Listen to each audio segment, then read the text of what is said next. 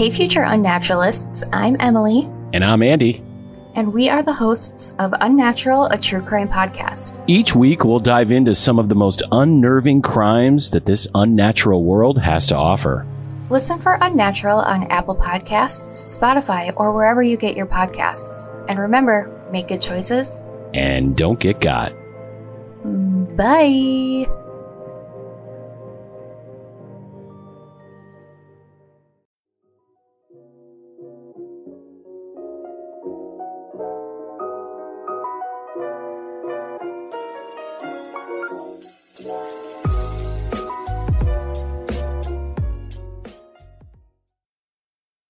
Yeah, so Betsy didn't want to let her go, but she didn't, couldn't do anything at that point. Right. She was trying to protect her. So, of course, Chuck had to punish Linda at this point.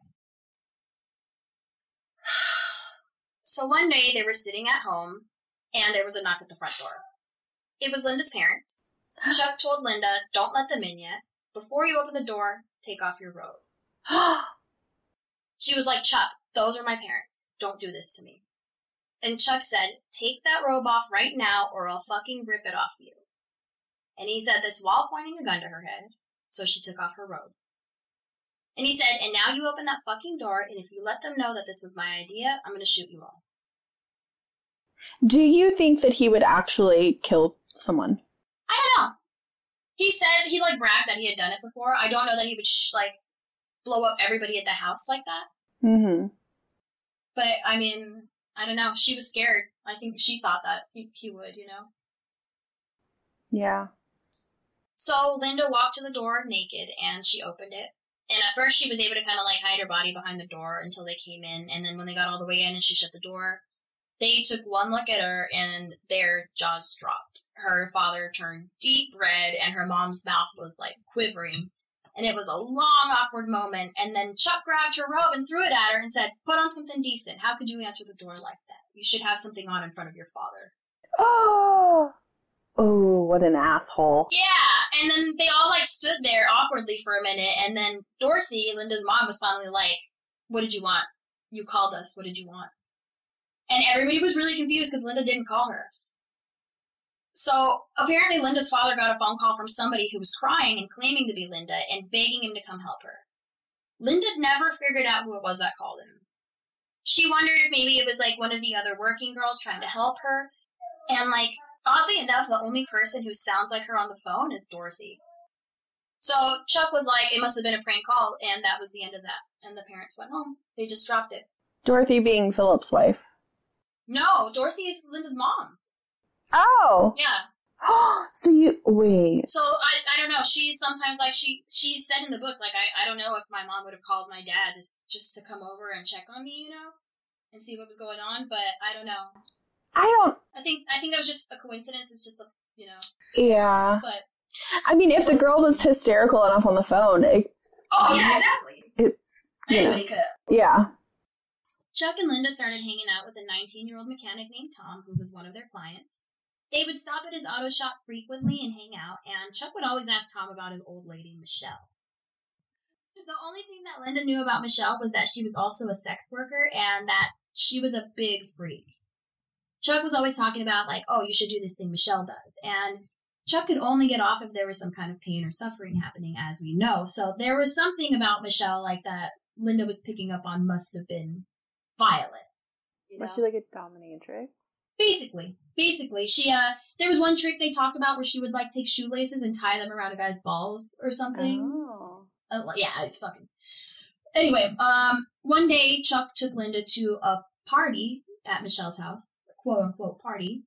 Party usually meant going to a place to watch strangers do sexual things to each other. But this party was actually meant as Linda's punishment for running off to Betsy's house. Another one?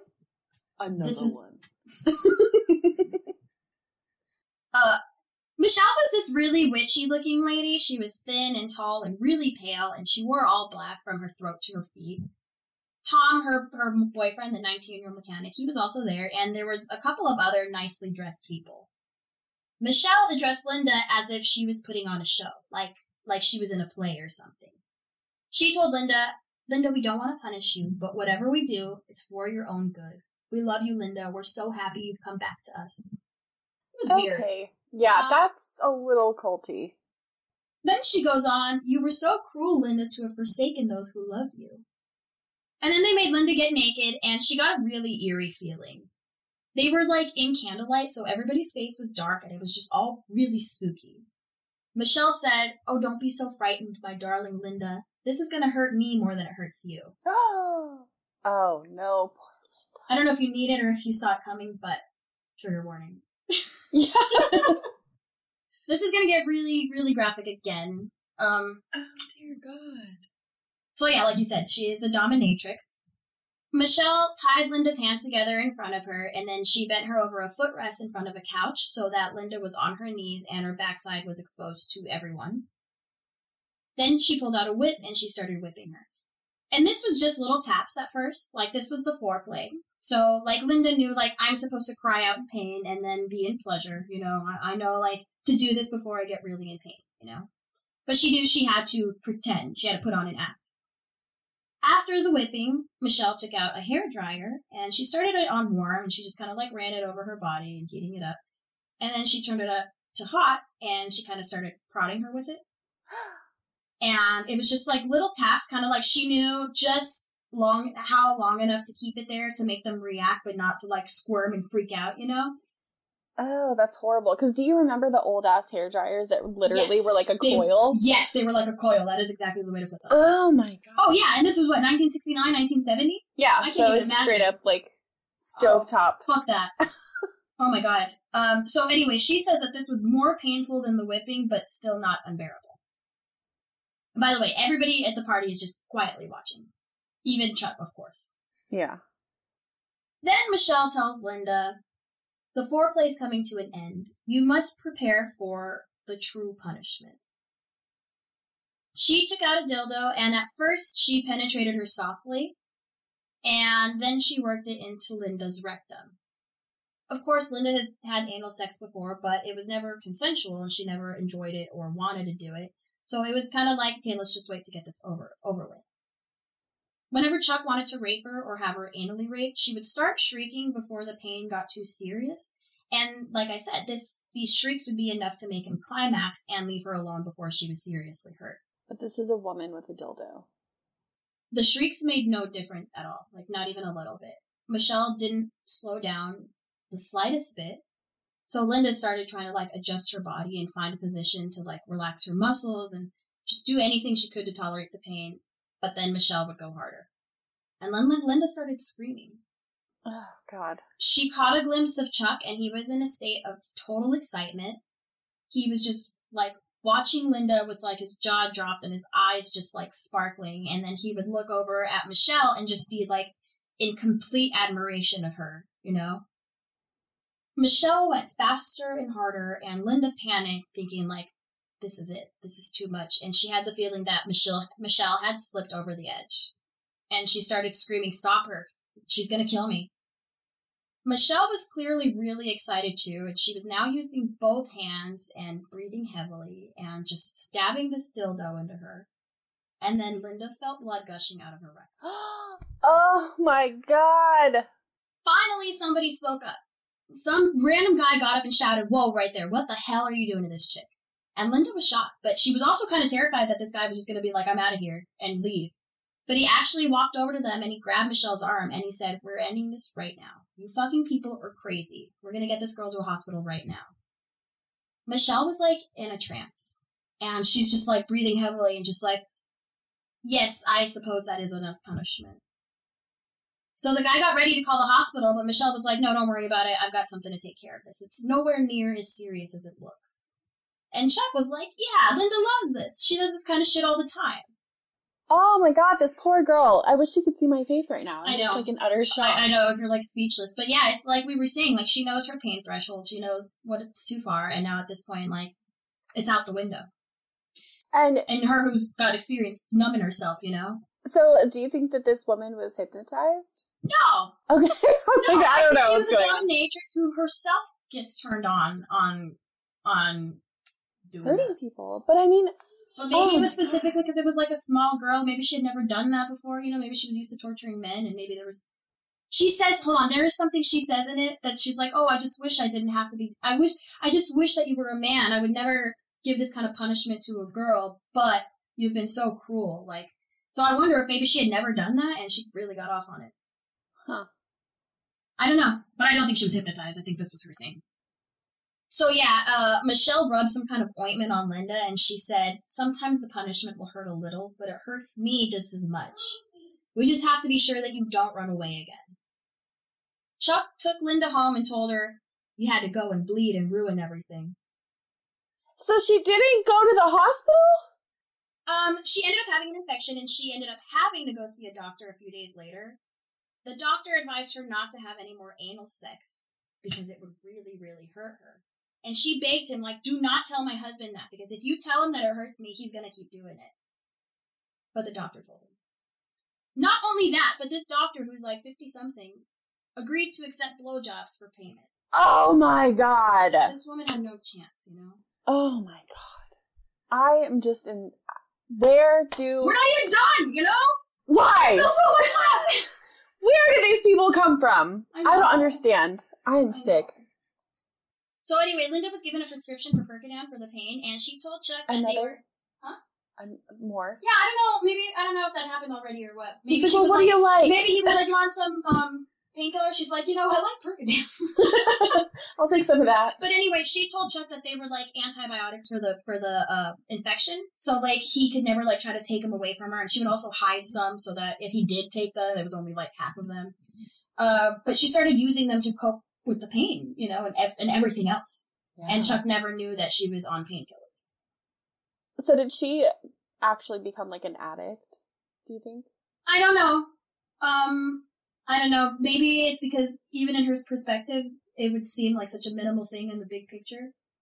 Right. Like maybe she was an addict, but maybe in her perspective, like, no, this was a painkiller. Right. This was my antidepressant and painkiller and everything else. Because that makes me wonder if like those days when she was at her friend Betsy's house, if she was like detoxing.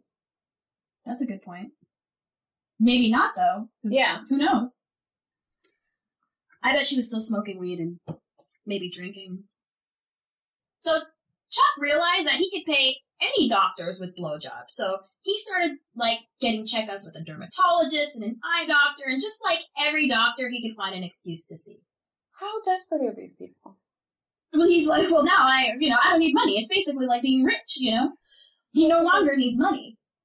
So one of these doctors, for some reason, had all these nurses on his staff who had really big, perky breasts. And it turns out that he was giving them silicone injections. Injections. Oh. So, I don't know if that is or was illegal.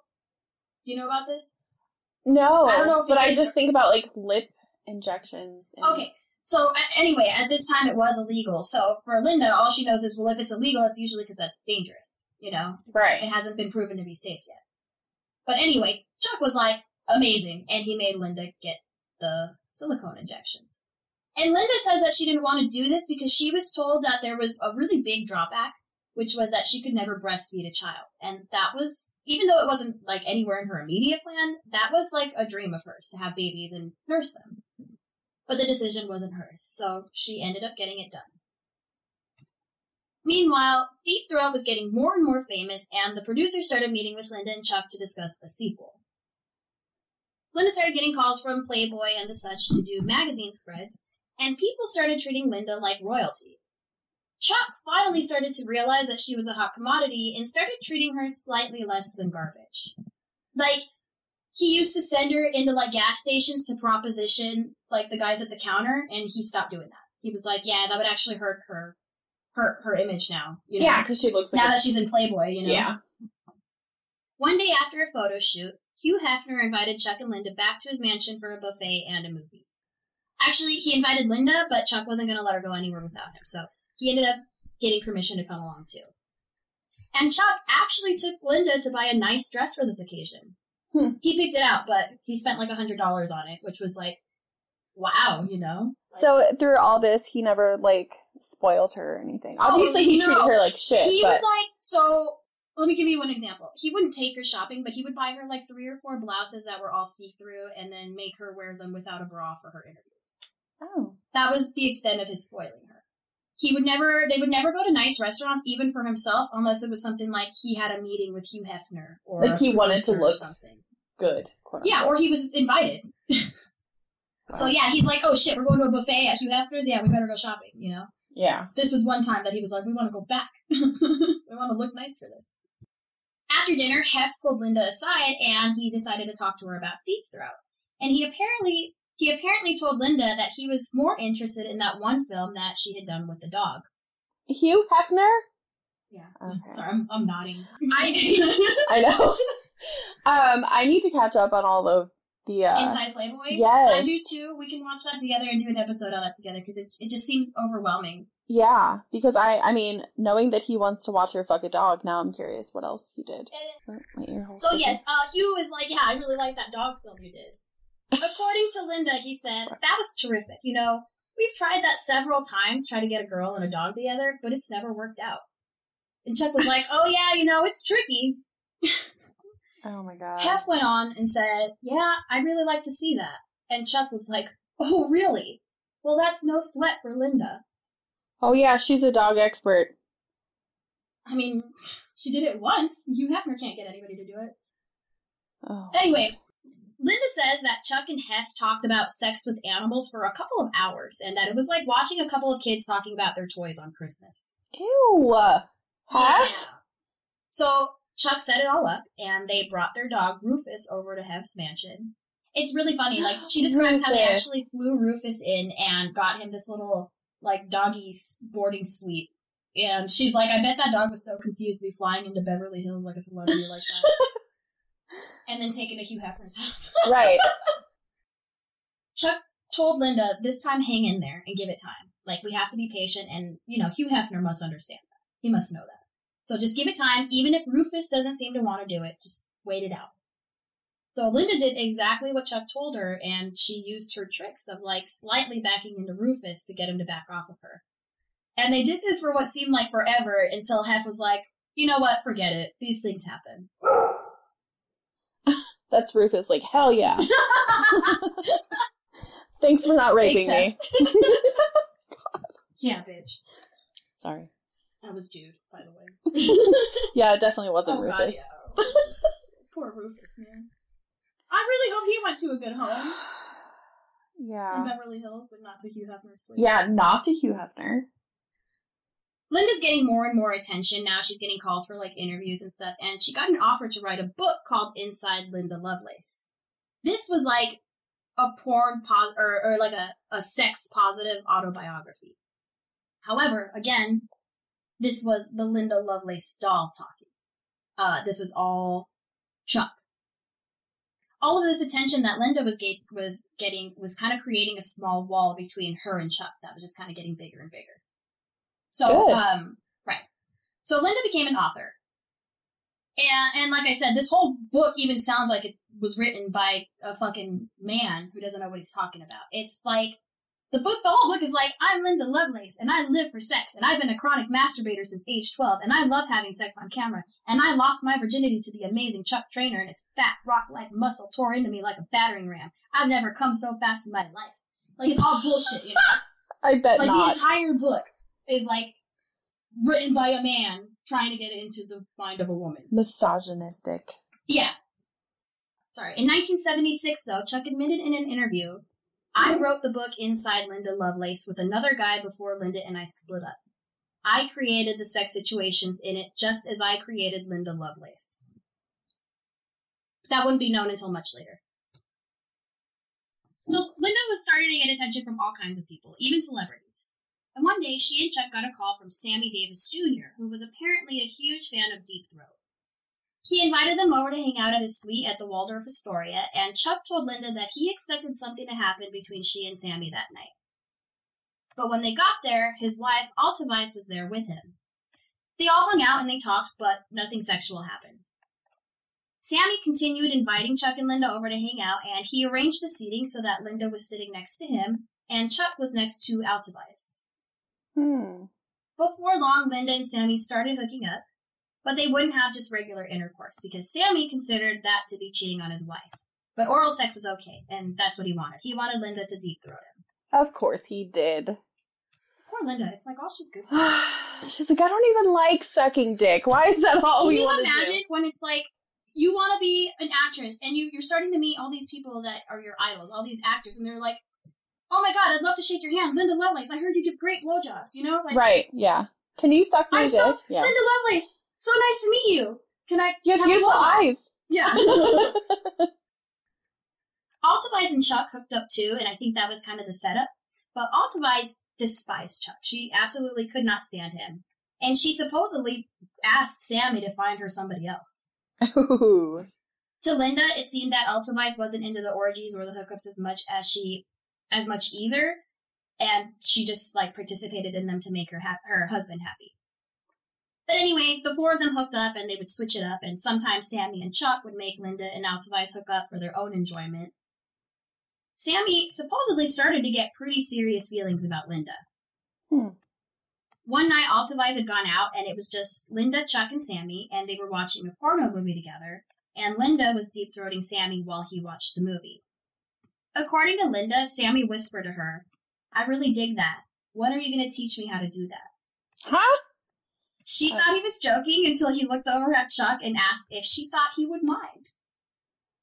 Oh. I know. That plot twist. I know. So Linda saw an opportunity here. She was like, mine? No, you go for that in a big way, but let me set it up for you. Oh, she's like, hell yeah, you can suck his dick, please. She knew that Chuck, in fact, would not go for this. In fact, he was kind of a homophobe. So she went over to him and unzipped his pants, and she was like, well, you can't just sit there. And Chuck was, like, really into the movie, and I guess was just like, just, like, leaned back and let her open his zipper, and, like, didn't pay any attention. But Linda actually unzipped his pants, but then Sammy was the one to kneel down in front of him. It took about a minute or two before Chuck realized that something was different. So this is a quote from the book Ordeal. It says, Then, although Chuck didn't utter a sound, his eyes were screaming for help. He looked back at me, boiling mad now, and with his right hand gestured for me to come over and free him. I just shrugged my shoulders and laughed. Did he beat her for that? I don't think so. Good. I don't know. I don't think he did. I don't know if she even mentions it. But of all things. Actually, I think she does say something like, I know he's going to beat me, but it was worth it, you know? Yeah. I think she does say something like that. Chuck had this weird thing where he would not stand up to people in a position of power, and I guess he was too intimidated to say anything to Sammy Davis Jr., so he just let it go. He just let it happen. And whenever Sammy showed signs of slowing down, Linda would give him more instructions and encouragement to keep going. Ironically, she was giving him the same advice that Chuck had given her when he was teaching her how to deep throat. Oh my god. She wrote, Chuck glared at me, but he didn't utter a word. He would put up with anything rather than risk losing the friendship of Sammy Davis Jr. He's so pathetic, right? He's like, I want to be friends with you so bad I will let you fellatiate me. Oh my god, I'm glad he got a taste of his own medicine, though. You know, just one thing that he didn't consent to. I mean, not that that's okay, but, you know, at least he kind of got a glimpse. Yeah, a taste of his own medicine. Yeah. Not that that's, whatever. I wouldn't wish that on anybody, you know. But yeah. If it has to happen to somebody, let it happen to Chuck Traynor. Not long after this, Sammy decided to actually make love to Linda, effectively choosing her over his wife. But this also ended up being the last time that Linda hooked up with him. Because not long after this, she would actually leave this life. Fortunately. Finally. Linda was offered a lot of different jobs, like I said, interviews and stuff, as well as performances, including a stage act where she would sing and dance. And she was really excited about this because she loved music, and that was also one thing that Chuck never let her do. He never let her listen to it because he knew it was something that made her happy. Like, he would find the weirdest ways to just, like, crush her soul. Like, she never got to do anything that she liked. She was just, like, in a prison. And then say she would have, like, a belt with, like, fringe on it that she just, like, found beautiful, and then he would, like, cut the fringe off of it. Oh. Yeah, you know, like, he was literally breaking her heart, like, every day. So music was another thing. So when she was invited to do this show, she was really excited. But his partying was making it harder and harder for her to get to rehearsals on time, because he would go out until, like, 4 a.m, and she would have to go at, like, 9 a.m. to work. And whenever she did stand up to him and, like, just being like, I'm going to lose my work, you know? Like, I need to get to this job. It's important. he started intentionally making her miss rehearsals because he realized it was important to her. At one rehearsal, he actually hit her in front of everyone, and people really threatened to leave if that happened again. Or also, because she was having so many problems with, like, showing up on time or just missing rehearsals, they also threatened to leave for that. Because they were like, dude, we're investing a lot into this, like, we're gonna walk. Right. One day, Chuck showed up to rehearsal, and it was too early to pick her up. So Linda actually fought back, and she said, no, you can pick me up when it's over, and that's at 4:30. And, like, they yelled at each other for a bit, but, like, she stood her ground, and this time he actually left. And this production is one where people were scared, you know? But Linda was, like, standing up for herself. It was like, this is Linda's show, you know? Right. That day, he left, and she put her everything into that rehearsal. She put her heart and soul into it. And a backup dancer actually told her, you know, this is the first time I've ever seen you smile. And somebody else was like, you know what, I think this is the first time that you've actually been living. Right. You know? At the end of the rehearsal, it was just Linda and her dance coach, Joe. And she begged him to drop her off somewhere before Chuck came back. So he was scared, of course. He didn't want Chuck to find her, but she was like, please, take me, and, like, we'll never speak of this again. It never happened. So she asked him to take her to the Beverly Hills Hotel, and she checked in under the name Linda Hyatt. Shockingly, nobody recognized her.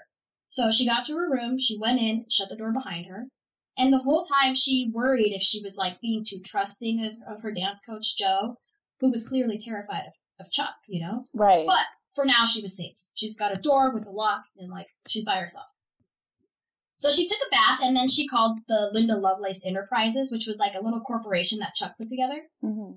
And fortunately, he didn't answer. The secretary answered. Her name is Dolores. And she was, like, whispering, like, speaking really low. And she told Linda that Chuck was going berserk, just calling every taxi company in town and all of Linda's co-stars, everybody she's working with. And nobody claimed to have seen her. So he was just losing his shit. And all of a sudden, Chuck took the phone from her hand and screamed, where the fuck are you? Where the fuck do you think you are? What do you think you're doing? Do you realize? And Linda was like, quick. Chuck was losing his fucking mind. He had to postpone these meetings because he needed Linda to be there for, and they were, like, big money deals, but she didn't want to do them anymore. And he's, like, blowing up everybody's phone and, like, threatening to kill them and their families if they don't find her. Several people got court orders barring him from talking to them. Dolores actually proved to be a true ally. When Linda eventually told her where she was staying, Dolores convinced her to go to a different hotel because somebody was likely to recognize her at the Beverly Hills.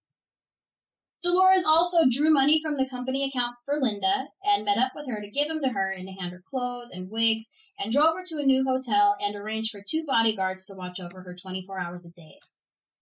Before long, though, Chuck got to those bodyguards, and they were intimidated, so they decided that they wanted to live, and they didn't want to help Linda anymore. Or they couldn't help Linda anymore. Chuck's threats got worse and worse, but Linda knew that if she went back to Chuck, this time he would kill her, for sure. That would be her punishment. She called the police, and she told them the whole story. Chuck was now constantly looking for her with his revolver and his automatic rifle by his side. The police told her, lady, we can't get involved in domestic affairs. Are you serious? Then she called Sammy Davis Jr., hoping that he would give her some support. And what he said to her was, well, you gotta do what you gotta do. In other words, you're on your own. Yeah, basically. Thanks. Yeah, thanks for everything. He's like, sorry, I really want to suck him off again, so I can't help you. Eventually, Chuck stopped making threats and started calmly pleading with Linda, trying to fix things so that they could keep the deals coming. Linda was like, well, I want my own lawyer. And Chuck was like, absolutely fucking not. He went off saying that she is Mrs. Chuck Traynor and the Mr. Chuck Traynor takes care of his wife. And the only reason that she would need her own lawyer for this is for a divorce. And he truly doesn't feel that she has enough grounds to want a divorce. Oh, no. Not one thing. No, you don't think so? He really said that. He said, I think what you're doing is bullshit. I have not given you grounds to stop loving me, and you better not fucking act like I have, because I have not. I never loved you.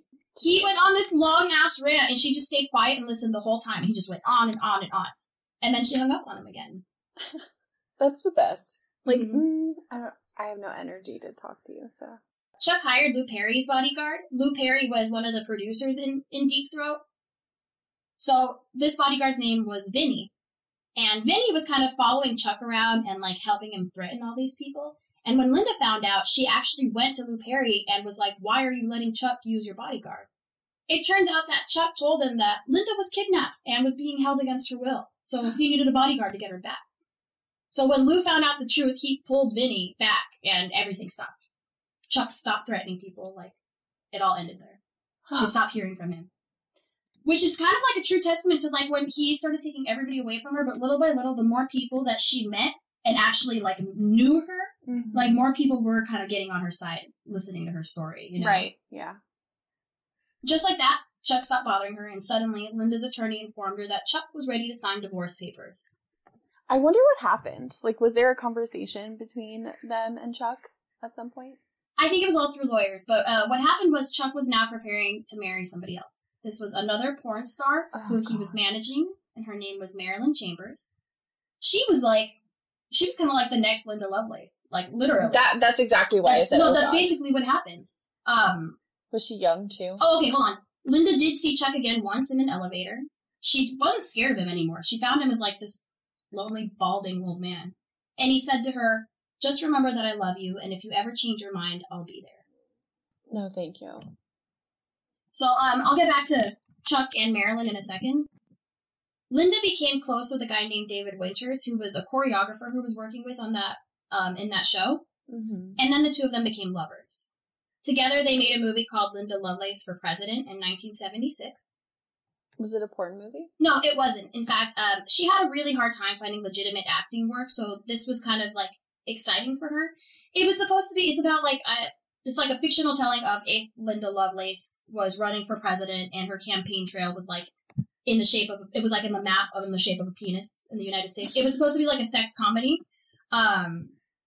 So, David was the co-producer of this movie, and he and Linda were, like, in love by this point. They were together, and he was very, like, respectful of her problems. He understood. He was witness to everything that happened, and he always did, like, stand up for her and help her put her foot down.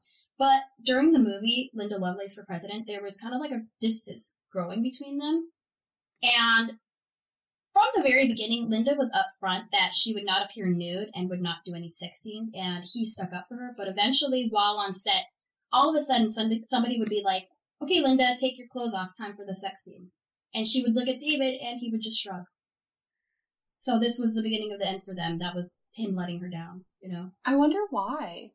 The same thing, there's the money. Because another example would be the book. She got offered the opportunity to write a book called Inside Linda Lovelace. Or no, I'm sorry. She got offered the opportunity to write a book called The Intimate Diary of Linda Lovelace, and she wanted to use this as an opportunity to get her story out and tell the truth about Chuck. Right. Unfortunately, the publishers didn't like that story. Oh. They complained that there wasn't enough sex. It wasn't like her last book, Inside Linda Lovelace. Yeah, well, I didn't fucking write it, so... Exactly.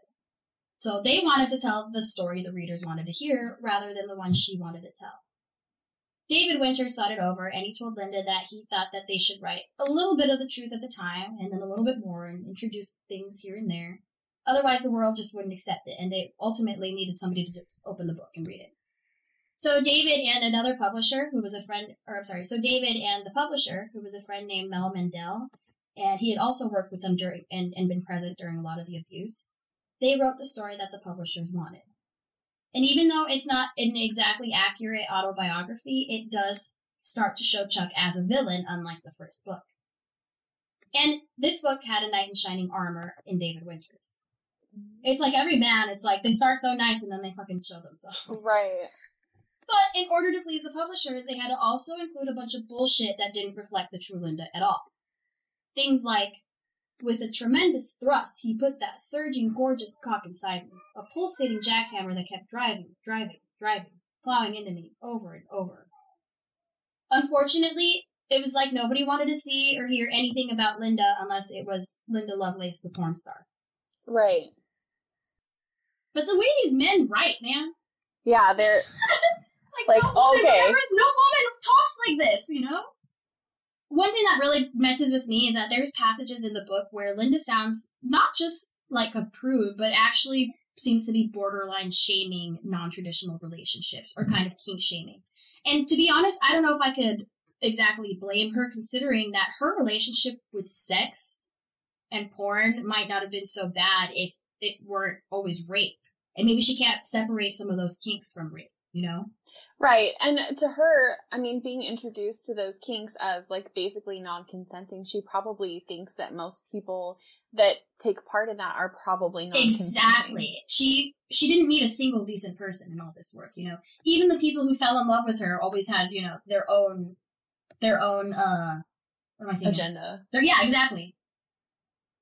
Oh, and not just that, but kind of like how we were talking about whenever she would meet a celebrity or something, they'd be like, hey, I must shake your hand, you know? And although they were totally respectful and admired her, she couldn't help but think, now I know you watched the disgusting things I did under coercion and the threat of death. You know? Right. So it's like every single man she met, she started thinking, any single one of you could have a little bit of Chuck inside of you. You know? And which everyone that she has encountered has. even the most normal people, even every doctor she went to. You know? Yeah. Oh, my God. Yeah. Everybody she came across was pretty much either a huge perv or really sadistic. So unfortunately, Chuck and men like him who he surrounded himself with, that was all Linda knew. And it's hard to tell her that's not true, you know? Yeah. Especially because, I mean, it makes you think that everyone is just like that. Exactly. Like there's no safe place. Even, and that's the thing, David Winters wore shining armor, and then he's like, well, just take your clothes off, Linda, come on. Yeah. You know? Even though she's like, but this was supposed to be my last porn, you know? Yeah. I thought you understood that, you know? You got me out of there.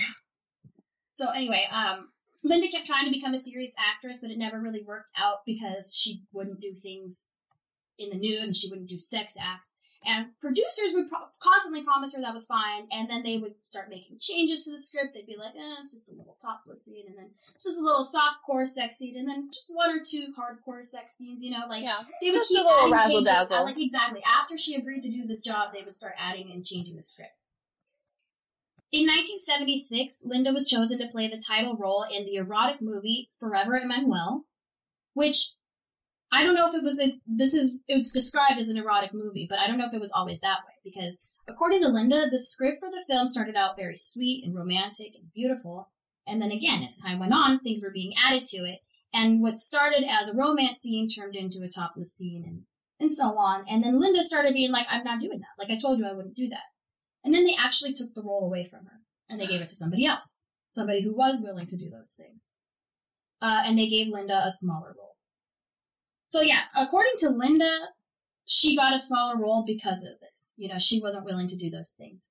According to the producer, he said, Lovelace was very much on drugs at the time. She had already signed for the part when she avowed that, quote, God had changed her life.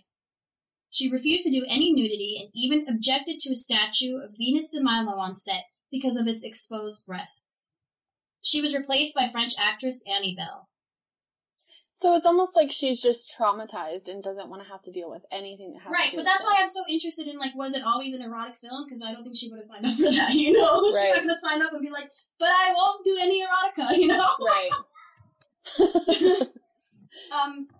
Eventually, Linda did find a man that she would marry and have children with. She did find the one man who she trusted and could actually enjoy having sex with.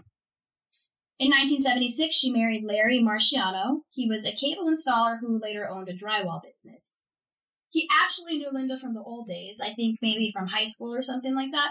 So when he thought of Linda, he actually thought of Linda Borman, the woman he knew before she became Linda Lovelace. So Linda was exactly the kind of man she needed. He was the kind of man who firmly believed in defending his wife's honor, which turned out to be a full-time job as the husband of Linda Lovelace. Oh, I'm sure. The silicone injections in Linda's breast turned out to be really dangerous. The silicone didn't stay together. It separated and it started slipping around, and her breast became lumpy and painful. She'd been to a couple doctors, and she was told that the disintegrating silicone could form a clot and kill her. Some of the doctors even told her that she needed to have her breast removed immediately. But then, Linda found out that she was pregnant, and as it turns out, she was able to breastfeed her baby. Aww. So she just kind of took the risk with them. She kept her breast. But yeah, it worked out.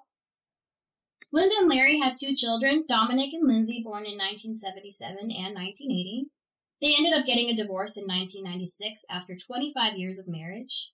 She did kind of speak unfavorably of Larry since then, I believe in a book or an interview, but since then they've said that the divorce was civil and they remained in contact until the end.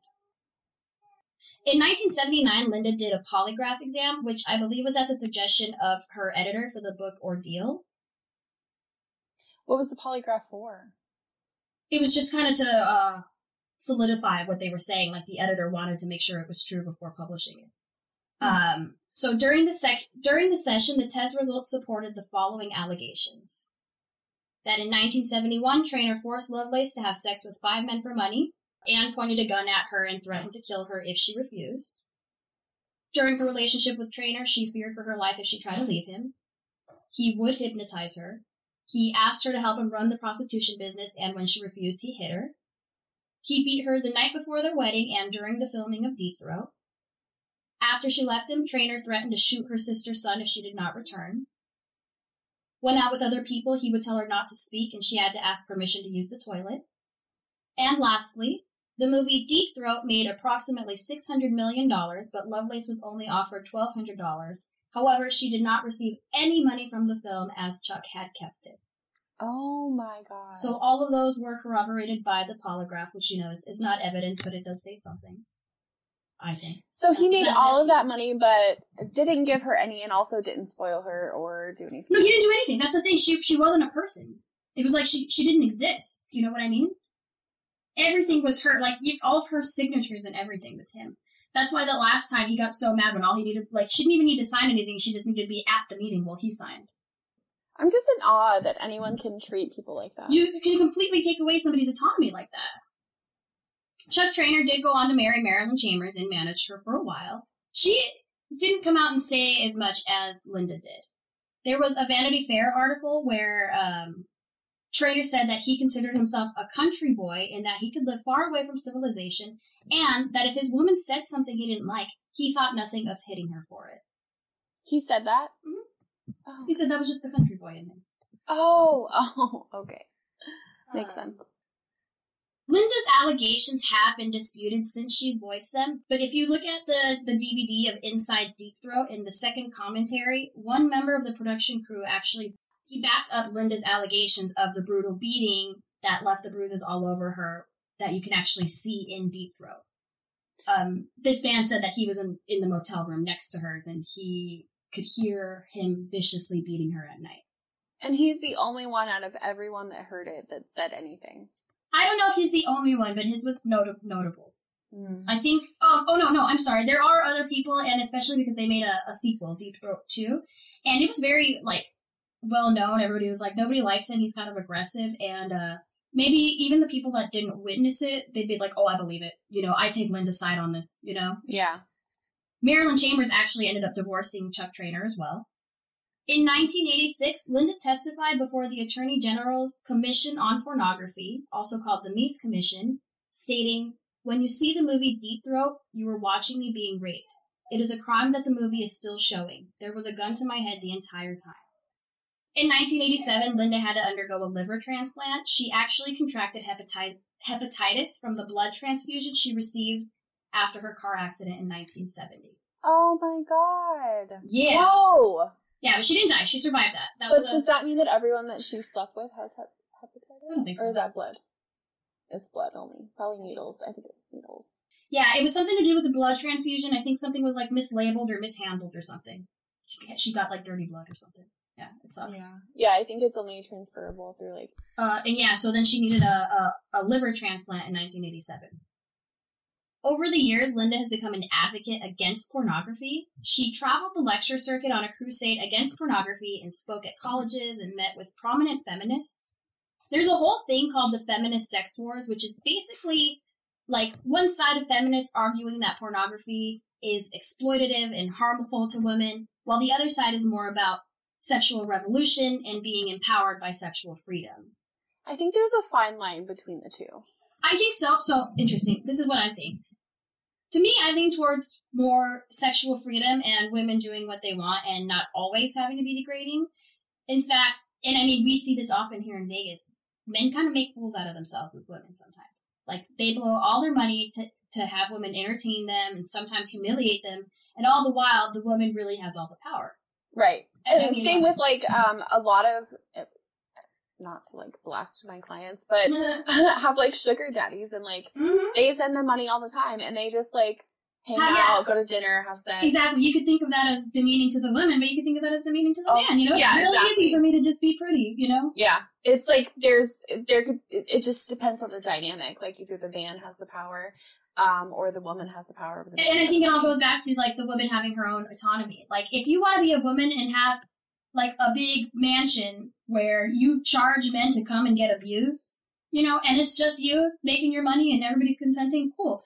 But it's kind of like, I mean, here in Vegas, you're not in Vegas, but in Nevada, where we have brothels. Like, I lived in Pahrump for a little bit, and I heard this from somebody who used to work as a nurse, and she had apparently done, like, the pap smears and the STD tests on the woman from the brothels. Right. And they're not, like, slaves, but if they're going to go to the doctor, they all go out as a group, like, in a shuttle, like a field trip. Or, like, say, for example, that it was just one of these sex workers who needed to go shopping or go to, like, an appointment or something, they would, like, give her the money and have the driver drop them off and, like, wait outside for her to be done and take her home. Like, they couldn't just, like, go out and leave and stuff. They had to, like, schedule everything and get permission. And that's so weird, and that's legal, you know? Like, because it's like you have a boss, and that's part of the contract and everything. But it's like, I feel like a big problem of it is when you have a man in charge, you know? Like, I mean, I guess you could put it in the same way as, like, a woman if you have a madam who's in charge. But I think that's the whole thing, is like, yeah, you're my boss, but this is my body. Right. You know, how can somebody else be in charge of that, you know? Yeah, it gives me Handmaid's still. Oh my gosh. I only saw, like, the first season, but, yes. Oh my god, I love that show. It's like, I cry every time I watch it. I know, I don't know, it's too, like, icky for me. Yeah. But, another one we have to talk about is Heidi Fleiss, who was, do you know who Heidi Fleiss is? She was also in, Celebrity Rehab. She was a madam. Like, but it was like, she was setting up all the celebrities with hookers, and it was like, I'm not doing anything wrong. And, like, I don't know the story really well. I want to learn about it, you know? Yeah. And, like, was she a good madam, you know? Right. Or was she like a sex slave? A handmaid. Or not slave, a sex master. Slaver? Slavist. Slavey? No, that's not. Anyway, so here's something that Chuck Traynor said about Linda when, he said, "She was better at housework and cooking than sex. She was a lousy lover. When I first dated her, she was so shy, it shocked her to be seen in the nude by a man." And that last part was actually true. And this says so much more about him than it does about her. Yeah, it does. She wanted to be a housewife. Like, oh, she was such a prude, she wasn't good at it. And it's like, and yet, here you are, fucking taking all her money, you know? Yeah, exactly. On April 3rd, 2002, Linda was involved in another car accident. She suffered massive trauma and internal injuries. On April 22nd, 2002, she was taken off of life support and died in Denver, Colorado at the age of 53. Oh my god. Her 2 children and her ex-husband, Larry, were there with her at the hospital when she died. Larry said, "Everyone might know her as something else, but we knew her as Mom and as Linda. We divorced 5 years ago, but she was still my best friend." Oh. Chuck Traynor died at the age of 64 of a heart attack in California on July 22nd, 2002, just 3 months after Linda died. 3 months to the day. That's interesting. That is really interesting. Maybe she came back to haunt him, and, like, it scared the shit out of him. She took his heart. Like, this is mine! She just I'm crushed gonna eat it. This. Sorry. I bet. Linda's sister, Barbara, later said in an interview that she was disappointed that Chuck died before she could kill him herself. I bet the mom was like, oh, he was a good guy. I wonder, in the movie Lovelace, they show her, like, seeing Linda giving an interview talking about it, and she just cried, like, oh, what have I done? And it's like, I really hope so, man. Yeah. Revel in it, bitch. This is another, sorry, just to end things off, this is, let me word this sentence. Here's another quote from Ordeal, just to finish this off. "Every now and then I'll pick up a newspaper and see that a new X-rated movie is opening and it stars Linda Lovelace.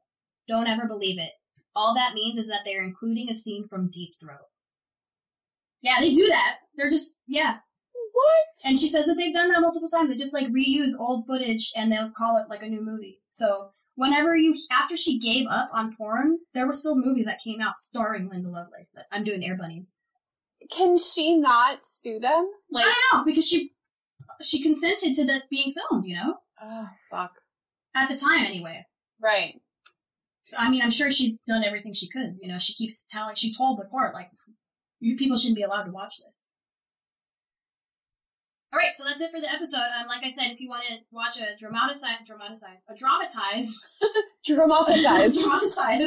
want to watch a dramatized version movie of this, there is a movie called Lovelace. It's starring Amanda Seyfried and what is the guy's name who plays Chuck? Pete Sarsgaard. Does that sound right? Possibly. All right. Well, he's playing Chuck, and it was really freaking good. Of course, it's fictional, so you gotta remember there's a lot of it's shortened a lot, but I thought it was really, really cool especially to see like how the kind of grooming occurs, you know, like the how the whole persuasion happened, and like just to kind of see it firsthand, you know, that people think it's that easy, and maybe it's not. Also, like I said, my book source was Ordeal by Linda Lovelace. I will warn you, this book is, it has some outdated terminology and a few slurs. Remember that the story takes place in the 70s and she wrote it in late 70s. It came out in 1980. On one hand, maybe these words weren't infamously offensive back then, but on the other hand, you can also sense from her energy that her views on sex were kind of destroyed before she even had a chance to develop them and explore them. Like, when I said she sounded kind of sex-shamey, I truly disagree with what she says, but it also kind of sounds like a trauma response. She also uses the word, she uses like a slur for homosexual people. And the way she feels towards them kind of swings from negative to positive, and I think that speaks a lot about people in the 70s. Yeah. It's like when Chuck was homophobic and she would meet a gay man, she'd be like, oh, he seems like a lovely person. But then later on, she's like, well, they made me have sex with fags. And it's like, well, maybe they weren't quote-unquote fags until you were forced to do things with them. You know? Right. Like they were fine before that. But now, maybe in her head, it's just, she can never see men again. She can never see gay people again. She can never see anything other than fucking normal-ass missionary. Right. As normal anymore, you know? So anyway, that is the story of Linda Lovelace. I know that was like a big roller coaster, but I hope you enjoyed. I know this was like a crazy story to come back from after such a long break. Yeah, well, I think it was overdue. I mean, this is one of those that a lot of people probably don't know the name, but maybe more people should. Yeah, I think it's really important to, like, have people, because I didn't know about, you know, I knew about Deep Throat and Deeper Throat, but I had no idea that she was being raped, and that's the thing. People know of her because they're like, oh yeah, she's really good at sucking dick. Like, that's all people knew, and nobody knew any of this. And I think it also is really good to open up that conversation about feminism and sex, because I'm very sex positive, you know. I'm very, you do you and enjoy yourself, you know. But I can also see this whole sex neutral. Yeah. If you want to, you do it. Whatever. Do you, boo? But if you don't want to, then that's a great way to put it. Which is like, I don't think she has the opportunity to feel that anymore. You know, like maybe she did when she was 20 before all this happened. I was gonna say one more thing about sex positive. The exploitation thing. The whole thing where like you are a product to all these men who are directing, you know, but I mean, I have my own feelings on like actors as well, that it's like they sign on to the creative freedom of the director who can change things on a whim, and it's like that's kind of abusive, you know, that's kind of taking advantage of them to just creatively change what they do like that, you know? Yeah. I mean, there has to be boundaries, and there has to be consent and trust. Mm-hmm. Like, you know, I trust your decision-making skills, so yeah, I'll give you creative. And I think they should be able to pull back that consent at any moment without necessarily, like, going back on their contract. Right, know? Exactly. I think they should have some kind of, like, security net there, and I think that goes for anybody who works in a career with their bodies, like actors, athletes, you know, people who have to put their body through risks, and then they're like their bosses are constantly asking more of them. You know what I mean? Yeah. I feel like they should be able to pull, just like who was it, the gymnast that just had that whole thing, Simone Biles, is that her name? I don't know that story, but I have heard of, like, you know, young girls that are in gymnastics and things like that, and their trainers push them so hard that they, you know, they're not eating and they're not menstruating, and, you know, like, it's just putting people through all of this physical pain. It's physical and mental, and it's not okay. Well, let me see what it was that happened. I think she even had, like, her doctor was like, yeah, don't do it, and they were trying to get her to do it anyway. Oh, okay. So here's the thing with Simone Biles. She was experiencing something called the twisties, which I guess when you're a gymnast, it makes you lose awareness of where you are in the air while you're performing a twist. Oh. So it's like you lose like your peripheral or like your sense of space, you know, so it can be really dangerous.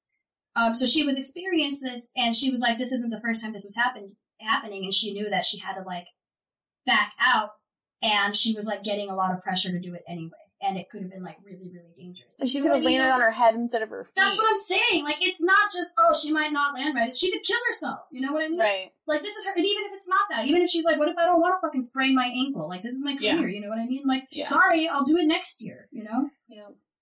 Anyway, I want to talk about, there's a lot of cases like that. There's also the WWF wrestler, and, oh god, I'll go into it later, but he fucking just, like, snapped one day and, like, murdered his wife and son before he killed himself. Yeah. And then it turned out, like, way later, they studied his brain, and he had, like, frontal lobe damage or something because of fucking being hit in the head. And like Aaron Hernandez? Is that his name? That's a whole fucking other one. See? This is something we're going to talk about. Because people, we're not machines. You can't just, like, fucking rebuild us, you know? Right. You can't just, like, charge us and we're better, you know? Yeah. We can only hit our head so many times before we have frontal lobe damage.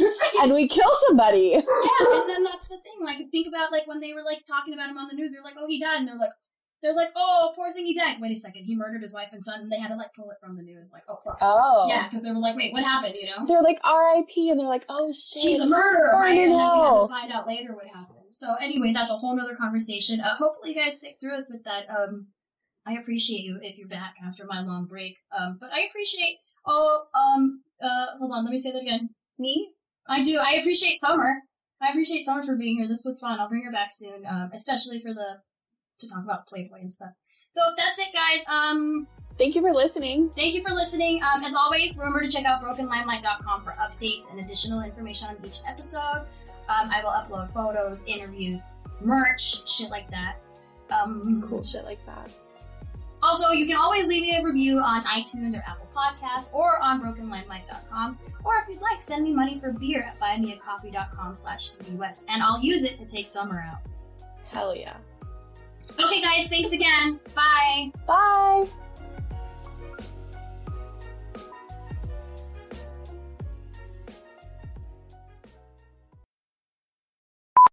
I heard another term for mansplaining, and it was, correctile dysfunction? Yeah, correctile dysfunction. Are we about to watch porn together? Whoops. Say sorry. Sorry. Sorry, y'all. Didn't mean to bump you. He actually knew Linda. I said that really. He actually knew. And just to go off on a little fucking rant, there's a lot of people who talk about, like, ever since Holly Madison started speaking out, they've said things like, oh, well, these women consented to this. And it's like, okay, so even if they consent to being a Playboy bunny and being a model 24/7 and doing these films, does that mean that they're consenting to just being abused and having sex whenever they don't feel like it? You know what I mean? Like, yeah. And not only that, but, like, I feel like if anybody knows how unsanitary it is there, it would be fucking Holly Madison, you know? I don't even want to See, I don't even know anything to happen. Well, this guy's having people okay, so we'll get to it. Sorry, we'll talk about Playboy another time. Bark box, bark box, bark box, bark box. You guys know my dogs, Jude and Eleanor Rigby. Well, we just started getting in bark box, and I'm telling you, your dogs will love you. No more are they angry at the mailman. No more, I say. It's like a box of dog joy that's delivered every month, and each box tells a different story with different themed toys, treats, and photo-worthy props. Typically, what we get in each box is a couple of toys, a couple of treats, and a chew, but you can actually tailor-fit your box to fit your dog's needs. Guys, I'm telling you, your dogs will love you, even more than they already do. So try it out, and if you use my link, you'll get a free extra month of BarkBox, which is a $35 value. So just head to barkbox.com/brokenlimelight and get started on your first BarkBox today. Bark box, bark box, bark box, bark box. Nailed it, Jude.